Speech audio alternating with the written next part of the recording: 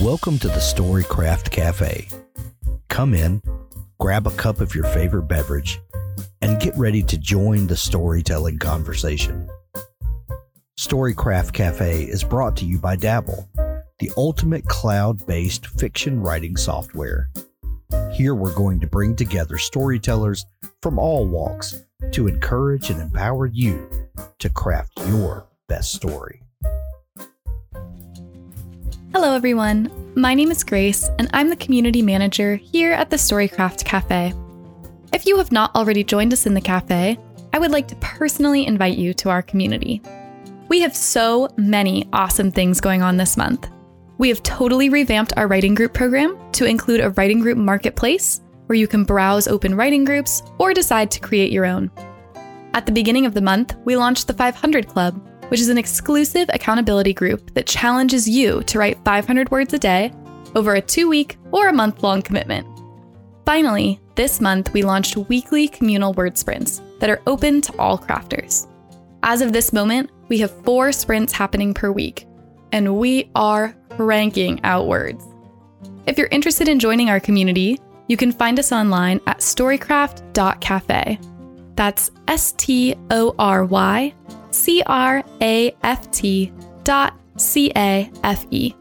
Thanks so much for listening, and I hope you enjoy this episode. Thank you for joining us for another week here at the Storycraft Cafe podcast. We have a great show for you today. Jenna Moreci joined us recently for a live event in the Storycraft Cafe. Grace and I hosted her and had an amazing conversation with her all about character development. We went really deep on characters, and I know you're going to love this. Before we get over to the audio from that recent live event, I talked with CJ Box a couple of years ago and asked him, when you're writing a series with these recurring characters, how do you keep coming up with new adventures to put them in, new situations that seem timely and, have events that really resonate with readers? And he's going to tell us about how he devises a new plot for these recurring characters to get into. So let's hear from CJ Box and then on to Jenna. I always start with the issues or controversies.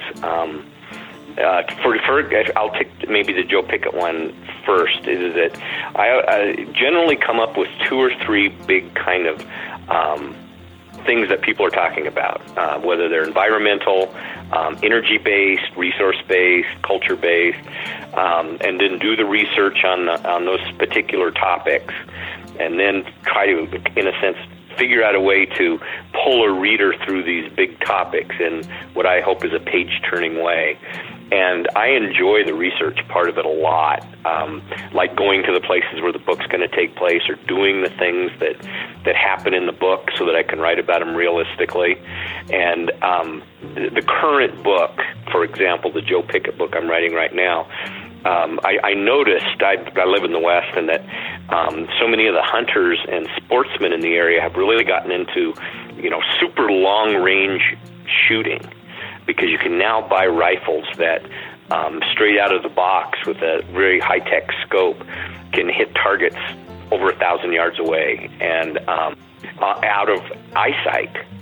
And that has changed the whole dynamics of hunting and target shooting, and so I wanted to get into that. I was interested. I'm not a long-distance shooter, but I went and learned about it, went to the Gunworks facility in Cody where they're making some of these rifles, learned a lot about it so I can incorporate that into the next book. So that's kind of how I start, with the topics and the issues, and then go to the outline and the plot. Hello, we are live. Thank you for joining us again in the Storycraft Cafe for another great author chat. I'm your host, Hank Garner. Today with me is Grace, who is the community manager here at the Storycraft Cafe, and she's going to be co-hosting with me. And we are super excited to welcome Jenna Moreci to the show today. We're going to be talking all about writing fantasy and different ways that you can promote your work, and her channel on YouTube that has garnered so much attention and so much love. And welcome to the show, Jenna. Thank you so much. I am honored to be here. We're excited to have you. Jenna, before we get started, there's a question that I've loved asking people lately, and it's a fun way to get some conversation started. What is a piece of writing advice that someone has given you that has stuck with you? Maybe it's a great piece of advice and you love, having that to refer back to, or maybe it's so horrendous that it sticks in your mind, or maybe you've got one of each. Oh my gosh. I definitely have heard some horrendous advice. The best piece of advice, I think, is one that everyone's heard. I believe Toni Morrison said it is, write the book that you want to read. I think that's extremely important. That's something that I tell everyone on my channel. I'm like, just if you're going to write something, make sure it's the book you want to read, because writing can be grueling. It can get boring. It can get tedious. And it's going to be 20 times worse if you're writing a book that you are not passionate about, So make sure it's at least something that you want to read. Also, from a marketing standpoint, you already know there's a target audience, because what are the odds that your tastes are so niche and out there that no one else would be interested in reading this book but you? So from a marketing standpoint, it works. From a artistic standpoint, it works. As for horrendous advice, I have seen people say that the only way to create true, artistic writing is by pantsing. And I'm a hardcore plotter. I'm a big proponent of outlining.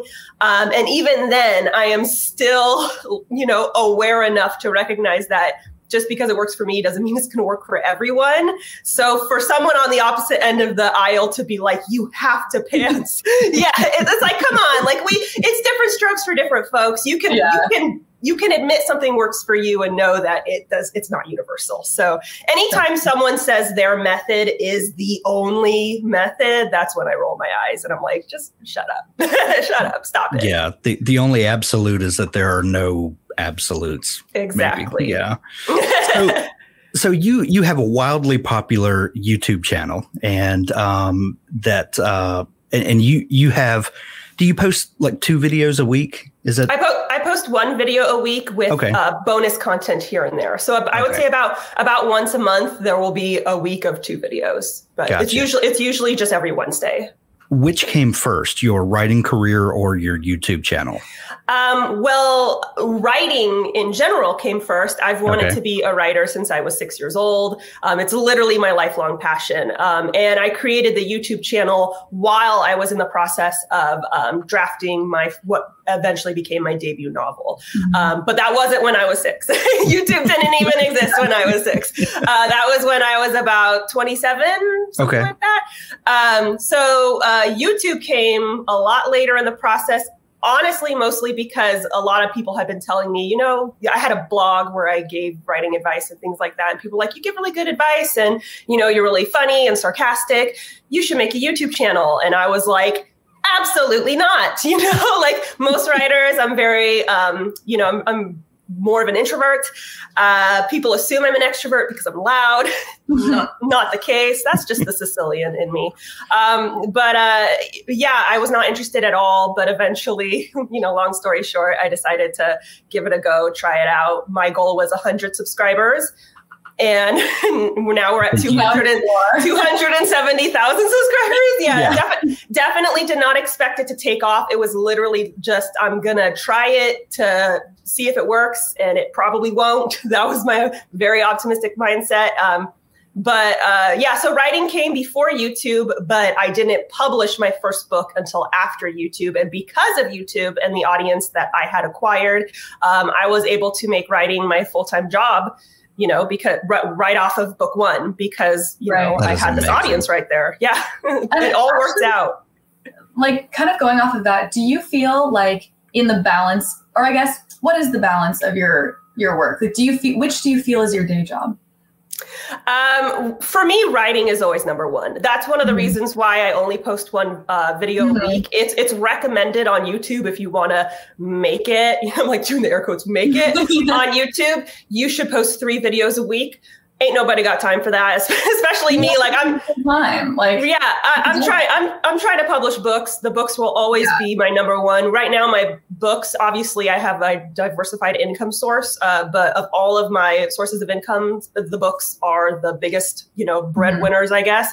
So for me, it's writing first, and YouTube is an avenue for me to network with other writers, connect with other writers, and push my books and buy the books, guys. Check them out, Right. So it's definitely, I will always make sacrifices on the YouTube end of things in order to make writing the priority.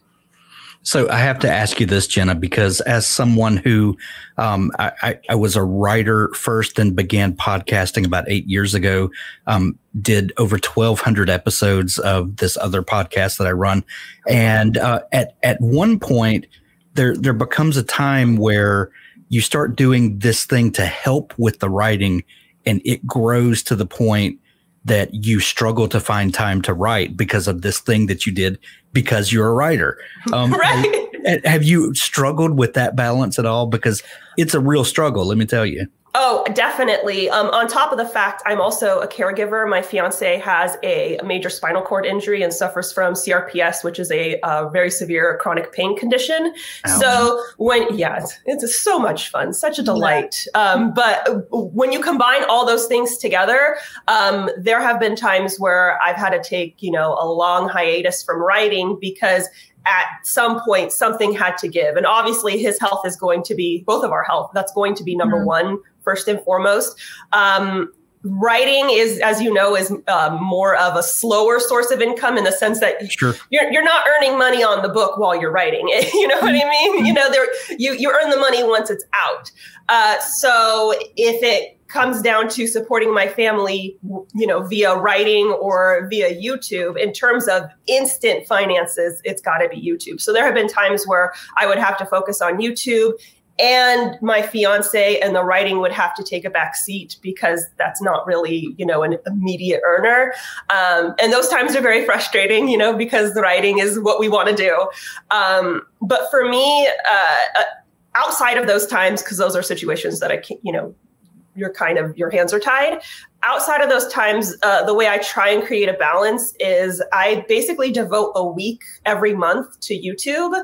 That week is all scripting my videos, and then I bulk film, which is where I just film a crap load of videos in one day. It's exhausting. By the end of it, I am wiped out, but I have content for the whole month. Sometimes I'll split it into 2 days, but regardless, it's it's done in a week, and then the other 3 weeks or 4 weeks of the month I can devote to writing, publication stuff, all that good stuff. Wow. As you have learned, obviously, there are social media and different sorts of new media that can definitely help an author's career and can help with the marketing and finding an audience and connecting with that audience. And when you go to launch a book, having that audience that is a fan of yours already obviously helps. Yeah. You are an indie author. Is that right? You publish yourself. Right. Over the last 10 years or so, indie publishing has really come into its own. And the Amazon Kindle and the KDP platform probably have a lot to do with that, because there was a platform to publish on and a company behind it that supported authors and had built this infrastructure to make it easy for folks to do. How do you feel about the publishing landscape today? Because due to that indie revolution that has happened, the traditional publishers have had to finally recognize this other, faction in publishing, and they've had to respond in a lot of ways and try to meld their business into the changing landscape of what people would. The indie publishing has now filtered down to readers, and readers expect certain things from. So how do you feel about, from your vantage point, about the state of publishing now and the whole indie versus traditional, argument, or has that been settled by now? I think it's a great thing that indie has expanded in the way it has, because it gives so many more opportunities to writers who normally would be overlooked, whether it was because of their background, because of their resources.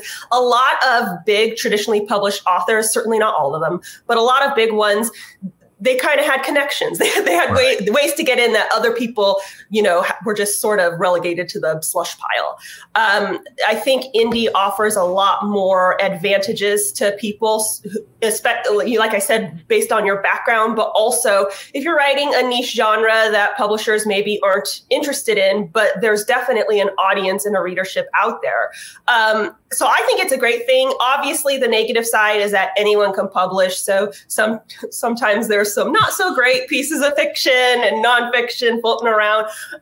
But usually to that, I say, well, I'm sure you can think of quite a few traditionally published books that aren't the best quality, but they were marketable and, people bought them, even though they kind of suck, So I think it's definitely a positive overall impact. I think it's also positive that traditional publishers are finally starting to respond. I honestly think they started to respond too late, and they're behind the times, because I think they were trying so hard to cling to the idea that traditional publishing is legit publishing. You get the seal of approval of saying my work is good enough to be with this publishing house. I think that mentality isn't really working for them anymore, because so many indie authors like myself are going indie, not because they couldn't get an agent or a publishing deal. I didn't query. Profitable. Right. I didn't query. I went with the avenue that was going to make me more money. And I have a business background, so I knew how to market myself and do a lot of the things that the publishing house would have done for me. I know how to do it myself. So clinging to that idea of there's prestige with traditional publishing, I don't think that worked in their favor. And now they're realizing that that's not necessarily true, and readers don't necessarily care about that. They just want a good book. So personally, I think it's a good thing that indie has risen in popularity. I certainly don't think it's for everyone. I definitely think there are pros and cons to either indie or traditional, and it's different strokes for different folks. But I think it's smart that traditional publishers have finally started to respond, although I think they should have started to get up with the times maybe like 5 or 6 years sooner, seen it as the threat that it was. But isn't that the way that big businesses seem to always do? I mean, look at the music industry 10, 15 years ago, or maybe a little longer, when Napster came along.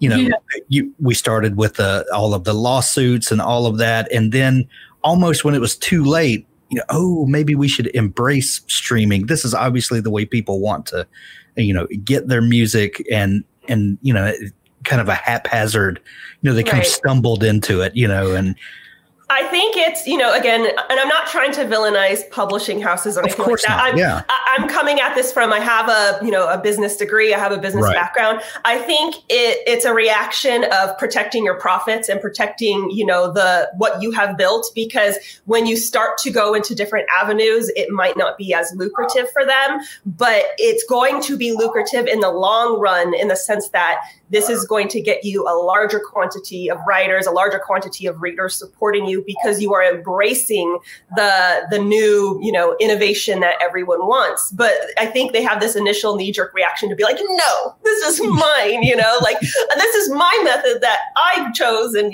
they're just trying to protect their profits, and they're trying to protect their place in the industry. But when you're a big giant, people always want to, try and make it a little bit more accessible to everyone else, being this big giant in an industry full of little tiny people who want to have their voices heard, it's not a good look, So one of the best things that I've seen happen in the last few years is that authors are now empowered to make the best decision for them and for their book that suits, whatever their goal is. And I've got a number of friends who are indie published authors, but once in a while there might come a book or a project that could benefit from the reach of a traditional publisher, and they'll publish a series with them while also doing their indie stuff. And you get the best of both worlds. And what I've seen recently is that authors now have the power. and they're not bullied into one camp or another. They can choose what's best for them and for their book.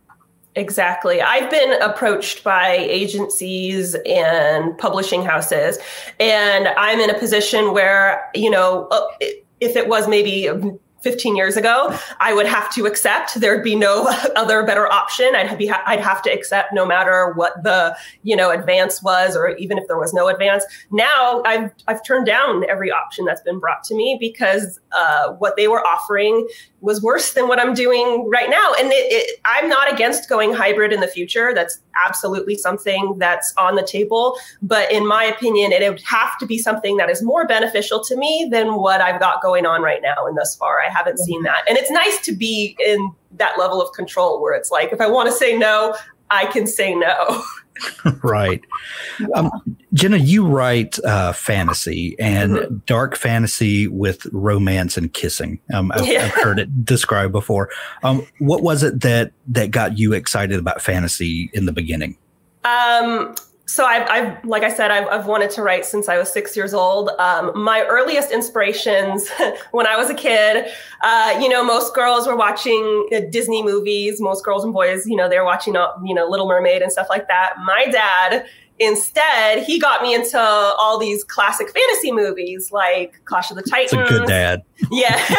The Seventh Voyage of Sinbad, Jason and the Argonauts, The Mysterious Island, which is kind of like sci-fi fantasy.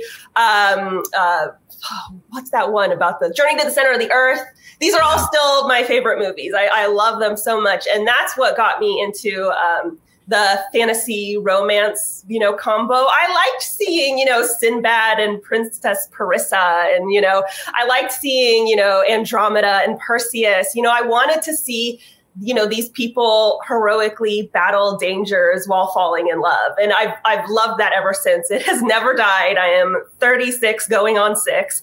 And I fell in love with that. And then it obviously going into reading, and this is, no shade to other writers, but I'm an extremely picky, nitpicky individual. And I would read books in these genres and be like, this is nice, but I would have written it this way. Like, even when I was like 7, I'd be like, this is how I would have done it, and it would be little things like the main character is blonde and be like, she should be a brunette, and it just became this thing where it's like I was already telling my own fantasy romance stories, in my mind. And then it turned into drawing them and writing them. So it's always been this way. So your first book, The Savior's Champion, and the follow-up, The Savior's Sister, and there's a third book in this trilogy, because that's why they're called trilogies, is coming out in a few months, probably, I think you said next year. Yeah, it's gonna come out next year. And it's going to be more than 3 books. There will be at least 4, but most likely more than that. Excellent. Tell us what's the story behind this? What's your elevator pitch for your series? Well, The Savior's Champion takes place in the realm of Thesson. It's a very Grecian, inspired world, kind of Grecian, kind of Roman. And it's ruled by this magical holy queen. She basically is the only magical, being in their land. And she healed the world of plague and suffering and all that terrible stuff. And she, that was centuries ago. She's had this lineage of savior after savior after savior, ruling over the land. And every time the newest savior becomes of age, there is a massive gladiatorial tournament where the finest bachelors in the realm compete for her hand in marriage. So the story follows Tobias. He is forced to compete in the tournament due to extenuating circumstances. He doesn't really want to be there. He doesn't care about the savior or any of that. And while he's in the tournament, he ends up falling in love, but with the wrong woman. So now he's stuck in this deadly tournament. It's not at all what he expected it to be. There's some political manipulation. There's lots of backstabbing and betrayal. And he has to try and find a way to survive the tournament, but end up with the woman he loves, as opposed to getting married off to someone that he despises. Dun, dun, dun. Wow. There's so much there, Jenna. So when you start when you start a book, and you are a planner, you work out. Let me ask you this: do you know how the story is going to end from the beginning? Do you Yes. you map out the whole story before you start drafting? Yes. For me, it's like completing a puzzle. I like putting the pieces together into the perfect order. I love outlining. I know a lot of people find it boring. For me, it's just telling the entire story in shorthand. And I think it's such a power trip. You're like looking at this world you created and you're like, "Mwahaha, this is mine." Yeah. So I really enjoy it. Everything. I mean, obviously, I don't know, all the details of every fight scene or, every line of dialogue. I don't know everything, but I know all the major plot points. And I absolutely know the end before I start writing. For me, the end is usually one of the first things that I come up with, and it's very exciting. So when you're in your sort of ideation phase, like this world that you created, did the world come first? Did the characters come first? Did the general story come first? Like, what was the first moment where you were like, "Oh, this is going somewhere"? Well, it's a little bit of everything, and I'll tell you why. I got the idea. I get a lot of my inspiration listening to music, and I'll listen to a song and just see a story unfold with the song. And so I was listening to Head Like a Hole, which is a Nine Inch Nails song. I was listening to the AFI cover of it, and I just saw this, underground tunnel with all these men competing in this deadly challenge in order to reach this beautiful woman who ended up being kind of evil. So that's just the summary of it. Just a little bit.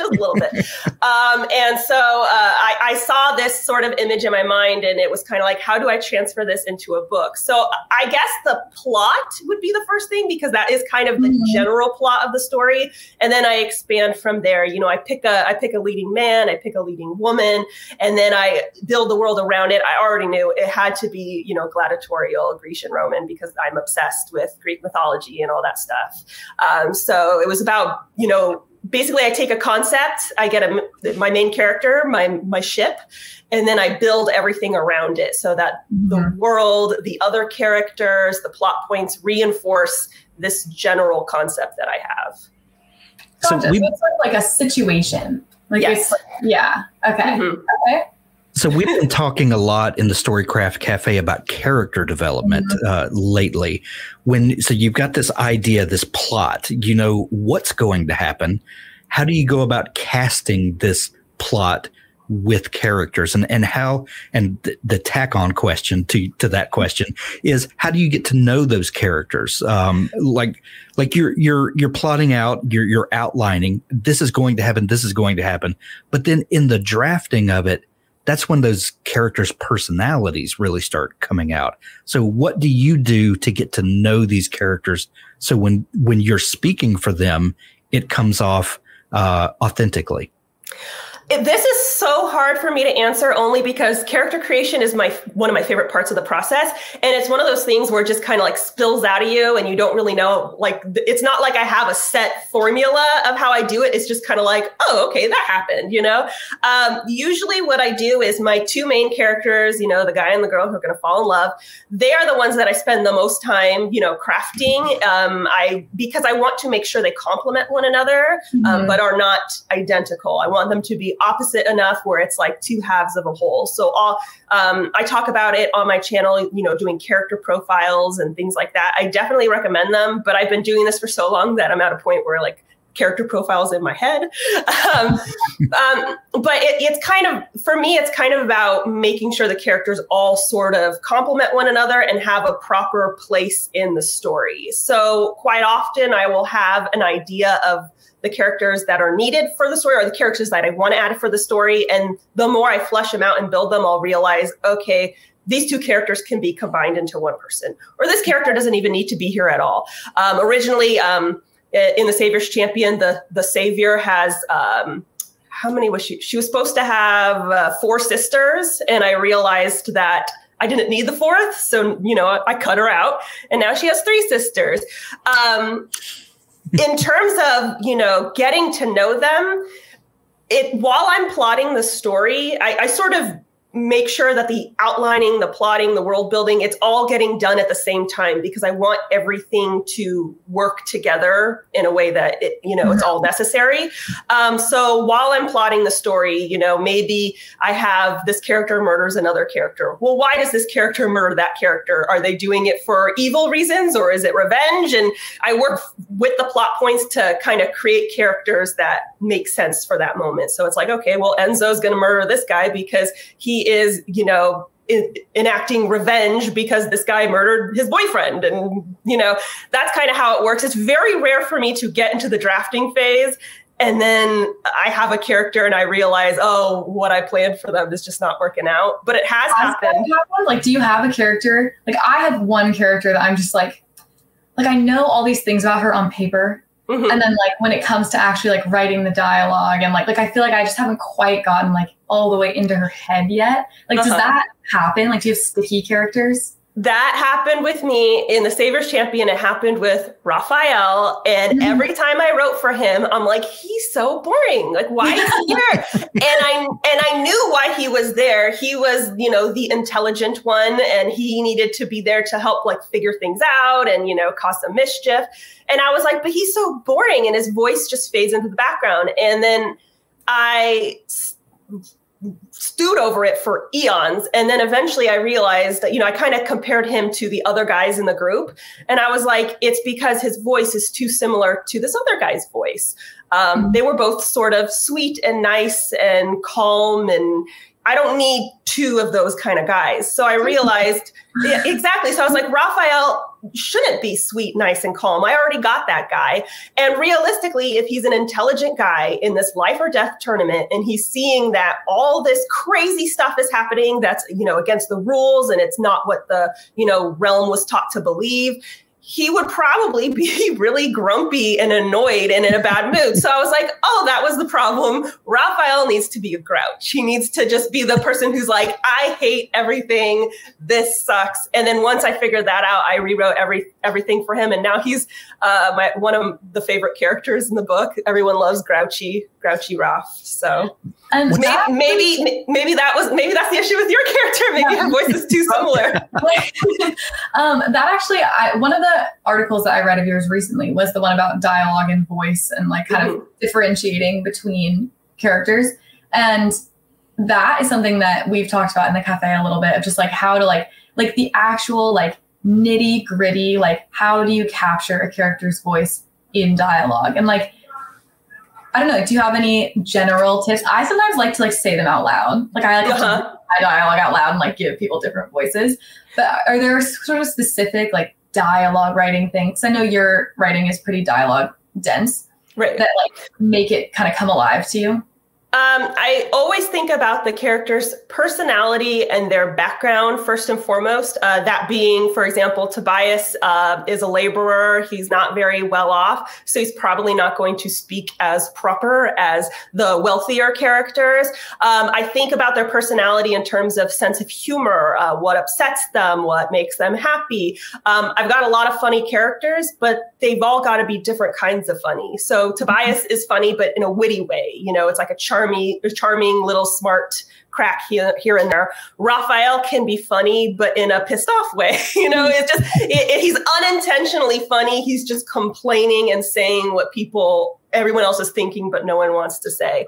It's things like that. I think a lot of people will write dialogue based on what they think the character needs to say to move the story along, or what they have seen in the past. For example, I'm doing a video soon about how to write action scenes. And I talk about how whenever someone gets hurt in an action scene, someone yells, no! And it's like, that doesn't happen in real life. And just because you see that in the movies doesn't mean you need to replicate it in your book. Star Wars moment. Yeah, exactly. It's like, you don't have to do that. And I think I read a lot of books where the things that are being said, I'm like, oh yeah, I've seen this in like 5,000 other books. It's like, I always advise, think about what you need the character to say, the general concept, maybe that's I love you or no, the general concept. And then you think, how would this person say it? So maybe they're shy and like insecure, and maybe they wouldn't say, I love you outright. Maybe they'd be like, well, I kind of, sort of, cool. I like your hair, and I just thought maybe we could hold hands, you have to take the general idea and think about how it would work in that person's mouth, and that's something that I think if more people did that, we would get less of the no or other cliches. Doug in the chat says, I haven't been in enough fights to the death to know how long my no should be. 20 O's. 20 exactly. O's. Each O is a second, Doug, so take a deep breath. Yeah. Right. I've fought to the death many a time, and according to my research, it's 1 N, 20 O's. And here you sit, so we know how that turned out. Yeah, clearly it's a winning combination. Exactly. Speaking of your trouble with Raphael getting to really dial in his character, because he wanted to be a grump and you didn't necessarily want him to be a grump in the beginning.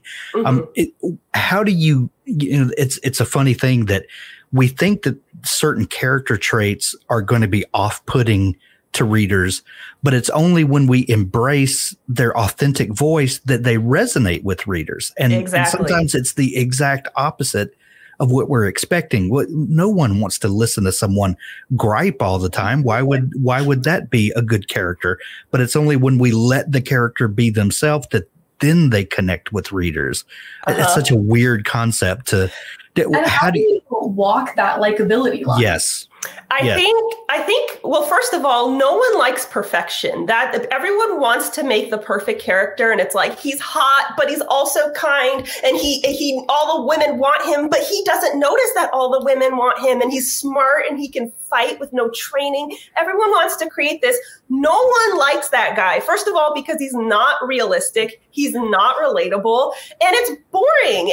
And none of us are perfect. We're all flawed to death. And so we see never humble in real life. Right. And so we see someone who's perfect and we're like, that's just frustrating because I can't relate to this person. So I think it's the flaws that make readers kind of like the characters.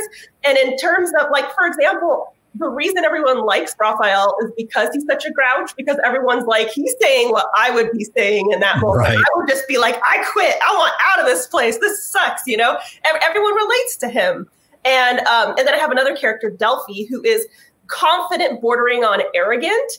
And I wrote her that way because I was like, that's just how she would be. She's a player. She gets all the women in the palace. She's beautiful. She's statuesque. She would be a little bit arrogant. And she is by far the favorite character. She is the favorite character in the series. Everyone's like, I want a friend like Delphi, or I want to date Delphi. And it's, no one minds the arrogance because they're like, well, it's deserved, it's warranted. And so I think first of all, it depends on the kind of character you're creating and what your intention with them is. If your intention, for example, is to make them likable and for you to root for them, then I would say balance the positive and negative traits. There should be a little bit more positive than negative, and the negative traits that they do have should be either relatable or possibly endearing. For example, I have a character who, or understandable as well. I forgot that one. I have a character who, she's one of the heroines, but she gets a little stab happy. She's a little murderous, and you would think that would turn readers off. It's like she's a heroine and she murders people, but everyone kind of roots for her to do it because she's taking out guys who are gunning for her, so it's preservation. So you kind of understand where she's coming from with all her violence. Then if you have characters who you want to be likable, but they're bad people, because we all love to hate a good villain.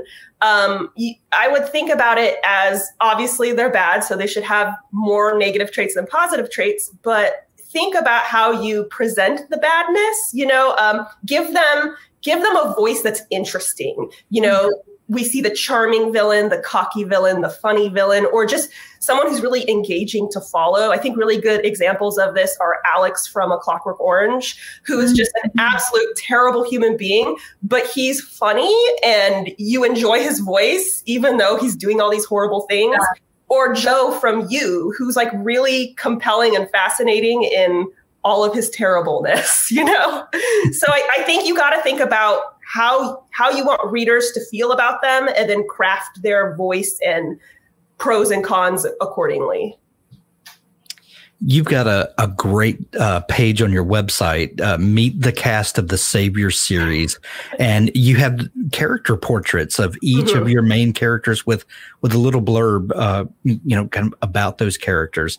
Did these character portraits and blurbs about them come after the fact, or had you already sort of sketched out characters for your reference during the writing?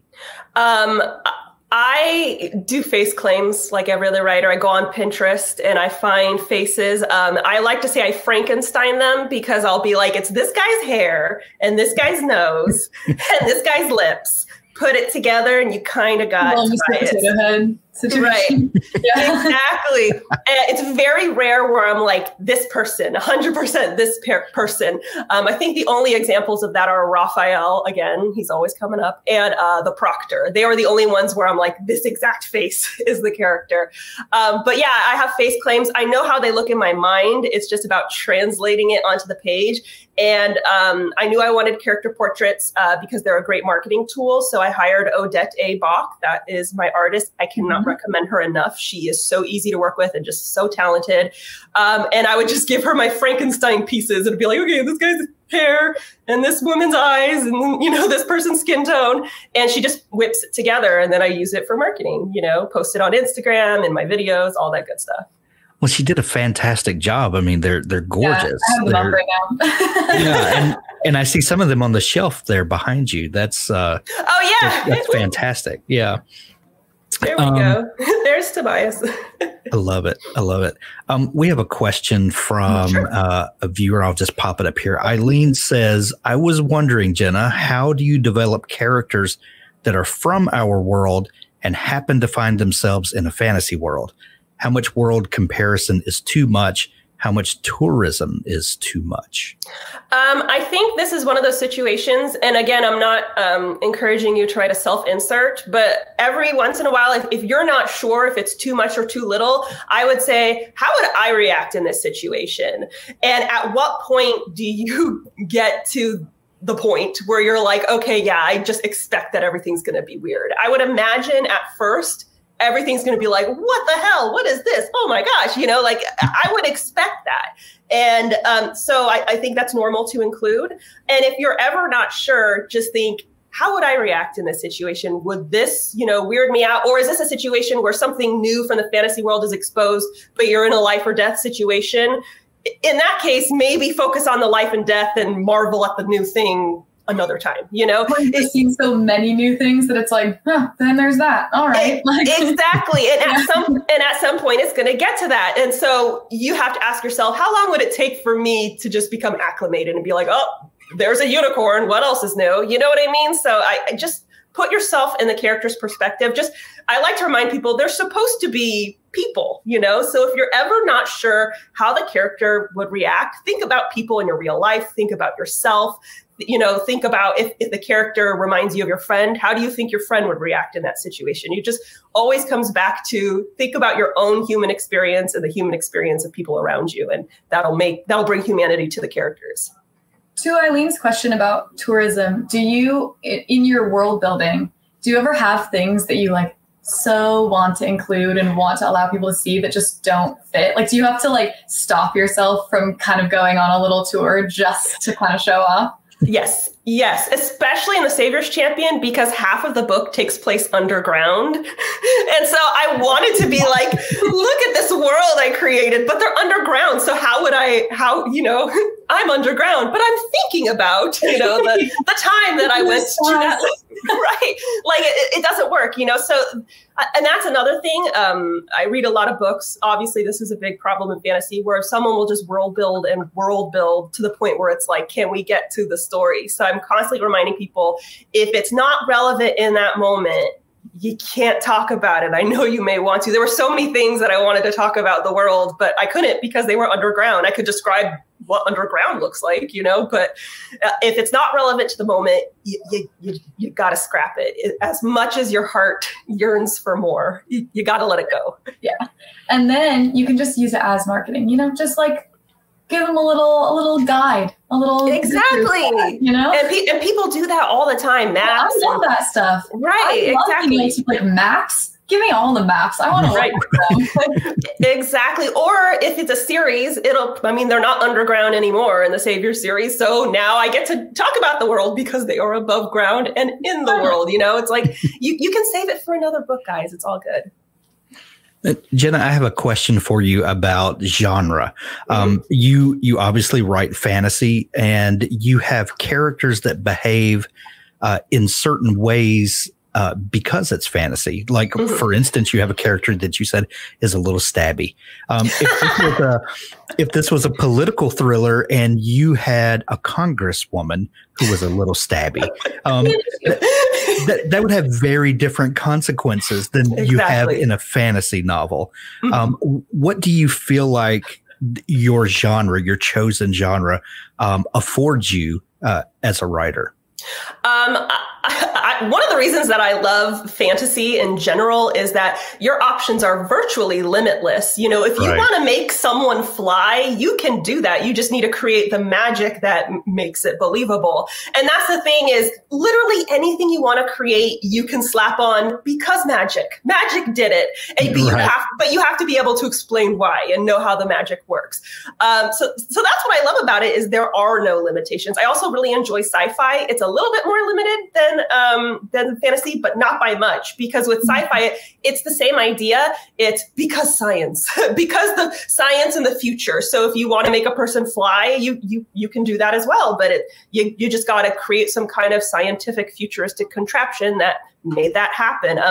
I have a friend who always says the difference between sci-fi and fantasy is what explains the whooshy whoosh, and the whooshy whoosh being whatever crazy thing is happening. Is it science that explains it, or is it magic? That's always interesting too, when you read a fantasy series where the science or the magic is so well explained that it almost has become science. There's sort of this you've gotten it all the way down to like the cellular level or whatever. And now here we have arrived back at basically science fiction.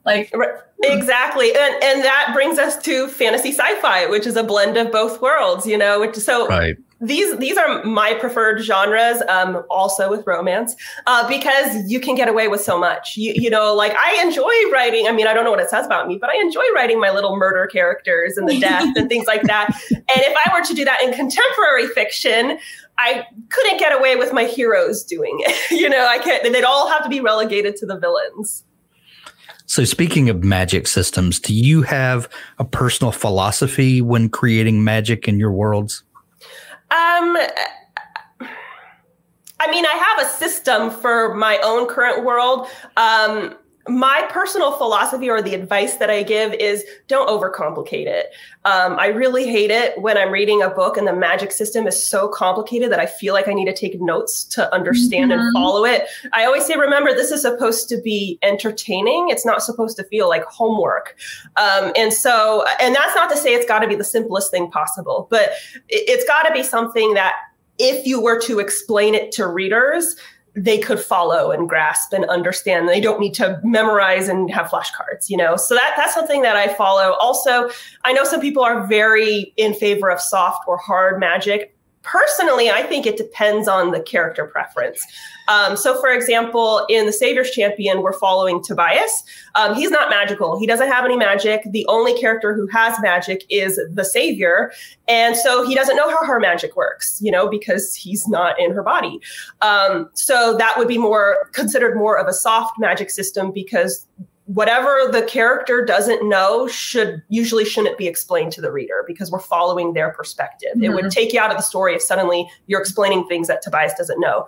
In the next book, we're following his love interest, Layla, and she knows everything about the magic system. She is very aware of it. So in that book, it's a hard magic system because I can give those details and explain it because we're following a character who is very closely related to the magic system. So I think I don't personally have a preference between soft or hard. I think it just depends on the character perspective.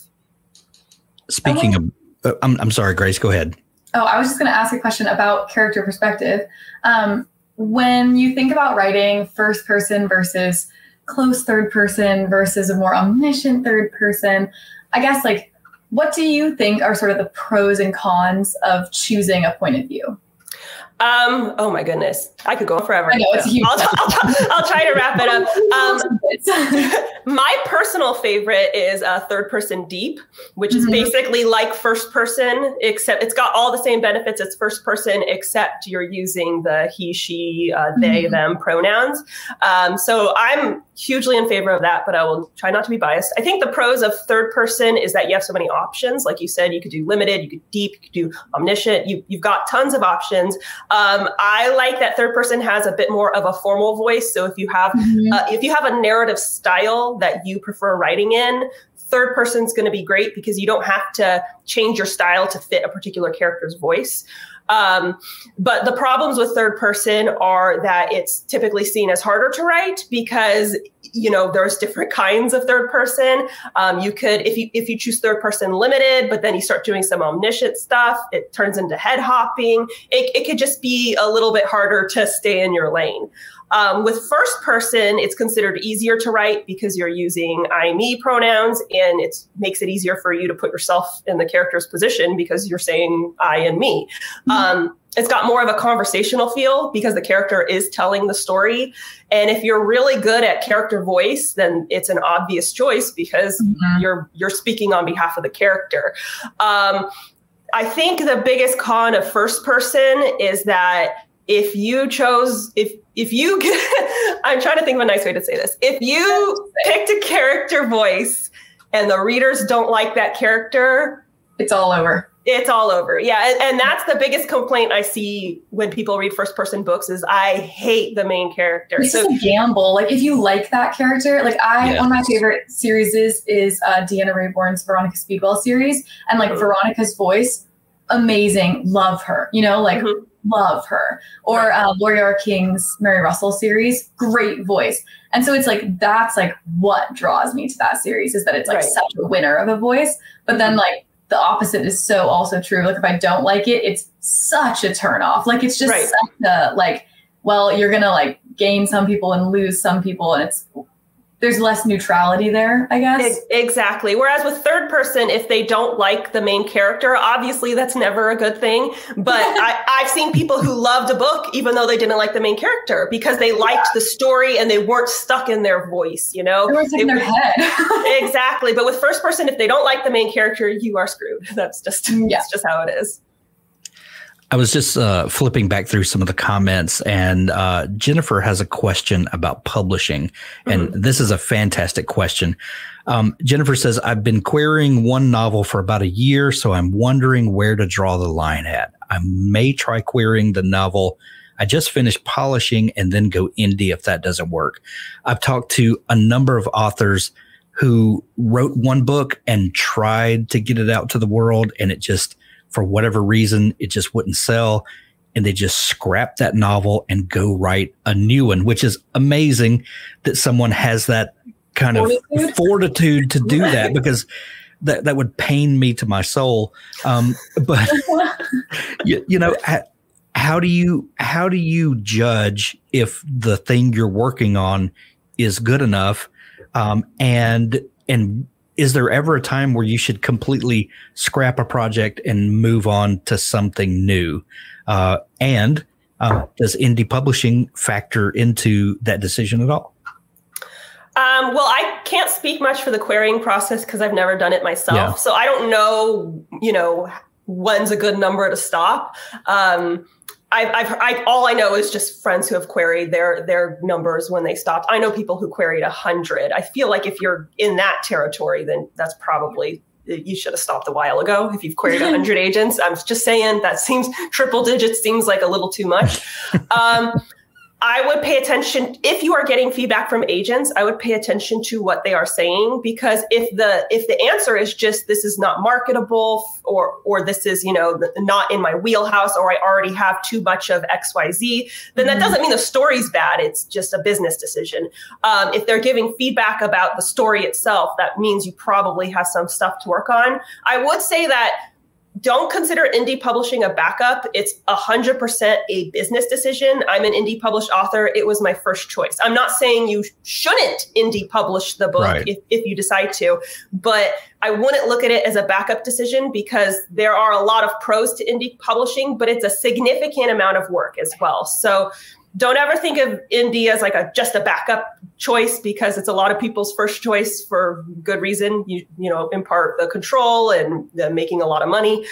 So just that's something to consider. If aside in terms of when you should quit or if you should quit, I can't make that choice for you. But if you aren't getting any bites from agents, I would enlist beta readers, critique partners, have people read the book. A lot of people, not just your mom, at least 5 people. I would aim for 10 or more. Have people read it and give their feedback, because if it is a story-based issue, you're going to want to know. Maybe you can fix it. And then if traditional publishing is your decision, re-enter the query process. Or if you decide indie is a better route for you, especially if the response from agents is business related, like this is too niche, or I already have enough of this novel. If it's a business decision, then indie might be a good choice, because you don't have those limitations there. But yeah, I would be asking for feedback. If you've been querying for a year, I would be getting beta readers personally. What is the proper role for beta readers / critique readers, in your opinion? Because sometimes you'll have 10 people read your book and you'll get 10 completely different responses as to what your book needs. How do you determine what's a valid criticism versus what is maybe just not this particular reader's taste? And like, where in the process do you like to have your beta readers read? Or I guess like the alpha reader versus beta reader, like what's the differentiation, So I consider a critique partner a writer a fellow writer who critiques your work. I like to choose writers who have strengths in areas that are my weaknesses, and I have strengths in areas that are their weaknesses, and we swap manuscripts. They'll leave comments in the document, they'll leave edits in the document, and they usually include some kind of write-up at the end, like, okay, here are the overall problems, and here's where you're really doing well. So that's how I define a critique partner. I think you can enlist them whenever you want. I know people who have people critique their outlines. I think that's overkill, but do you? I have critique partners, as early as the drafting phase, while I'm going through different drafts. If I'm uncomfortable with a chapter, I might ship it off to my critique partner. Like, can you just take a quick look? I'm not sure if it's any good. Beta readers to me are readers. They don't have to be writers. They often are not writers. And they are there to give you the reader experience. Was it entertaining? Did they like this character? Did they understand things? I personally think you should enlist beta readers after you have drafted and self-edited the manuscript enough where it's as clean as you can get it without professional help, because it's going to be easier for beta readers to read the story that way. Typos and stuff are really hard to get through. And in terms of knowing, what to listen to and what to throw out, this is why I think it's really important to have a lot of beta readers, because you can look for trends and feedback. If you had 5 beta readers, honestly, people will probably not like this, but I usually have over 20. But if you had 5 beta readers and 4 of them love the main character and 1 of them hates the main character, probably not that big of a deal. You know what I mean? Because the numbers are overwhelmingly in favor of loving the main character. But again, I would recommend having 10 to 20 beta readers. Look for trends in the feedback. Usually if 3 or more people have the same negative critique, that's when I change things. That's when it looks like it's going to be a problem. 3 or more is my magic number. When you start noticing patterns. And I also send all beta readers the same questions so I can compare. I always ask them what their favorite part was. I send them sections, not the whole book. So I'll send them like 4 chapters. What was your favorite part? Were there any parts you didn't like?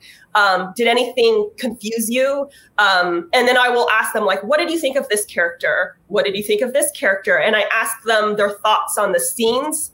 This sounds like a lot, but the reason I do this is sometimes people will be like, I loved it so much. And then you'll be like, oh, what are your thoughts on this character? And they're like, I love them. They're my favorite. I'm just rooting for them. And they're the villain. And you're like, oh, crap, So sometimes you need to ask for specifics because sometimes they'll compliment you and they don't realize they misunderstood. And you need that information because you did something wrong. Now I need to go back and make the villain unlikable. They weren't supposed to root for them, so you need those specifics. Eileen says, does Jenna have these questions as a printable on your site, or do these questions change depending on the work that you're sending out? Is there a standard that you use? The standards are, what are your overall thoughts? So if there's anything right on the top of their mind, they can just get it out. What are your overall thoughts? What was your favorite part and why? What was your least favorite part and why? Were there any things that you didn't understand or found confusing? And then I go through every character that appeared in that section. What did you think of them? And I go through every scene, what did you think of the fight scene? What did you think of the first kiss? What did you think of the murder? And then I always end things with, like, on a scale of 1 to 10 or on a scale of 1 to 5, how much did you enjoy this? If it's something where there's like a plot twist or a whodunit, I ask what their predictions are. And then I say, do you want to read more? Because you want to give them an out if they're not enjoying it. And if they are not enjoying it, that is feedback in itself. If they don't want to read more, that's the feedback. If they don't if they say, no, this 4 chapters exhausted me, then probably not the feedback you're looking for. Now you know. And again, this beta readers are just readers. They're not here to correct your grammar or anything like that. Right. But they might tell you, the grammar's all messed up, but don't ask them to go through and, give you a copy edit. Yeah. Do you do multiple rounds of beta readers? So you self-edit and then you send it off to beta readers and then you get your feedback back. And then do you then edit again and send it back? Is there kind of like how many cycles do you do? I do cycles of 10 readers. And so I will have 10 readers read it. And if I'm getting negative feedback or people are confused about something and it's more than 3 out of 10, I go back and I do another edit and I make the changes. And then I do another cycle of 10. I usually have 2 to 3 cycles. Usually by the second cycle, mostly everything is taken care of, but sometimes I'm just paranoid and I do a 3rd cycle, right. I'm like, oh, I just want to be sure. So like time wise, I guess like everyone's timeline for writing a novel is different. Mm-hmm. For you, like start to finish, how long did that first book take? And then this sort of beta reading process, like where in that months-long process was that? Like how long did it take? Like kind of when you are thinking like, okay, I'm writing this next book, life craziness aside, like if everything went to plan, how long would you expect that to take? Well, my debut novel wasn't The Savior's Champion. I had a sci-fi novel out first. I wrote that while I was working full-time. So that took 5 years. A lot of people hear 5 years and they're like, oh my gosh, I'm taking so long. It's like, you got a full-time job. Give yourself a break. Right. When I wrote The Savior's Champion, I was writing full-time and it's a big book. It's like 160,000 words. And I'm also a caregiver and a YouTuber. So that took 2.5 years, which is literally half the amount of time as the first book. The next book took about the same amount of time, 2.5 years. And is that 2.5 years, like the ideation to publishing or just to draft? Oh, no, not just to draft. I would say ideation to the professional edit. Publishing, I usually have like 3 months of pre-sale and marketing before it's officially published. So that would tack on some extra time. So I'd say 2.5 years to start from the idea to the professional edit being over. It was the same with The Savior's Sister. This next book, I have no idea how long it's taken because I've had to take so many hiatuses to medical situations. But So for me, the process is usually 2.5 years. I'm trying to cut it down shorter. That is the goal. I know that a lot of people, they hear about writers who finish a book in a month. That's cool. That's never going to be me. It's just, I can't do that. It's never going to be me, but I'm happy for those people. But all that to say, it really depends on your life and everything you got going on. And you kind of have to be reasonable and easy on yourself if it does take longer. I would say that if it's taking you, if you're in the double digits of years, if you're going on 10 years and more, maybe you're farting around too much, or like spending too much time world building. You got world builder's disease, or you're outlining over and over again. Maybe chill out and just finish it. So Jenna, I'll ask this one question and we'll wrap up. But in the Storycraft Cafe, we are we have a thing called the 500 Club, where we're trying to build good writing habits. In your ideal world, when medical things are not going on and things that pull your attention, as they should. Do you have a daily writing habit? Do you have a preferred, like I'm going to wake up and from 8 until 10, I'm going to write uninterrupted? What does your writing life look like in an ideal world? A goal, or I really recommend people create both quarterly goals and short-term goals. Quarterly goals being like, I'm going to write 100 pages within the next 3 months. I think it's good. It's a good amount of time, 3 months. It gives you wiggle room in case life comes up, but it also is short enough that it holds you accountable. And then for short-term goals, I usually create weekly goals where I will say I'm going to write, I do page goals as opposed to word count goals. Also, I'll say I'm going to write 20 pages this week. And then that gives me wiggle room where if my fiance has a medical situation come up, the writing doesn't have to get done that day. I can do it tomorrow. So that's how I do it. And then in terms of my writing day, usually it's a full day. I'm not one of those who can do sprints. I mean, I can, but I don't prefer it. I like to have the whole day of writing. And the way I start my process is I will just write as much as I can. I won't read it because that will just get me paranoid. Like, oh my gosh, I got to fix all the mistakes. So I just buckle down and write as much as I can. The next day, when I start my writing process, I will go back and reread everything I wrote and the previous day. And I will make tweaks and edits and things like that. This is not recommended for everyone. Some people cannot edit while they go. It just gets them in an endless loop. I'm not one of those people. So just letting you know, if this doesn't work for you, that's totally normal. This is just a me thing. But I will edit what I wrote the previous day. Anything that's too big or time consuming, I highlight with a color code of, yellow means it's redundant, or blue means that it needs a whole scrap. And then I continue writing more, and I write. I don't read it, and I write until the day is over, and the cycle repeats itself the next day. I love the idea of the weekly goals because that allows you room to give yourself some grace if, if things come up. Exactly. Jenna, this has been so much fun, and this hour just blew by. Tell folks where they can find all of your stuff if their interest is piqued and they want to dig into all things Jenna. Well, thank you so much. You can follow me on YouTube. That's the most obvious place. It's youtube.com/Jenna Moreci. That's Moreci. I'm available on Instagram, Tumblr, Twitter, and Facebook, as well as BookBub. You can find me under Jenna Moreci across all platforms. And if you are interested in dark fantasy romance, check out the Savior series. The first 2 books are available. It's The Savior's Champion and The Savior's Sister. The Savior's Champion was voted one of the best books of all time by Book Depository. Humble brag. So definitely check it out. And and The Savior's Army is on its way. So 3rd book is coming out soon, hopefully. Excellent. Thank you, Jenna. This has been so much fun. Thank you. I've had a blast.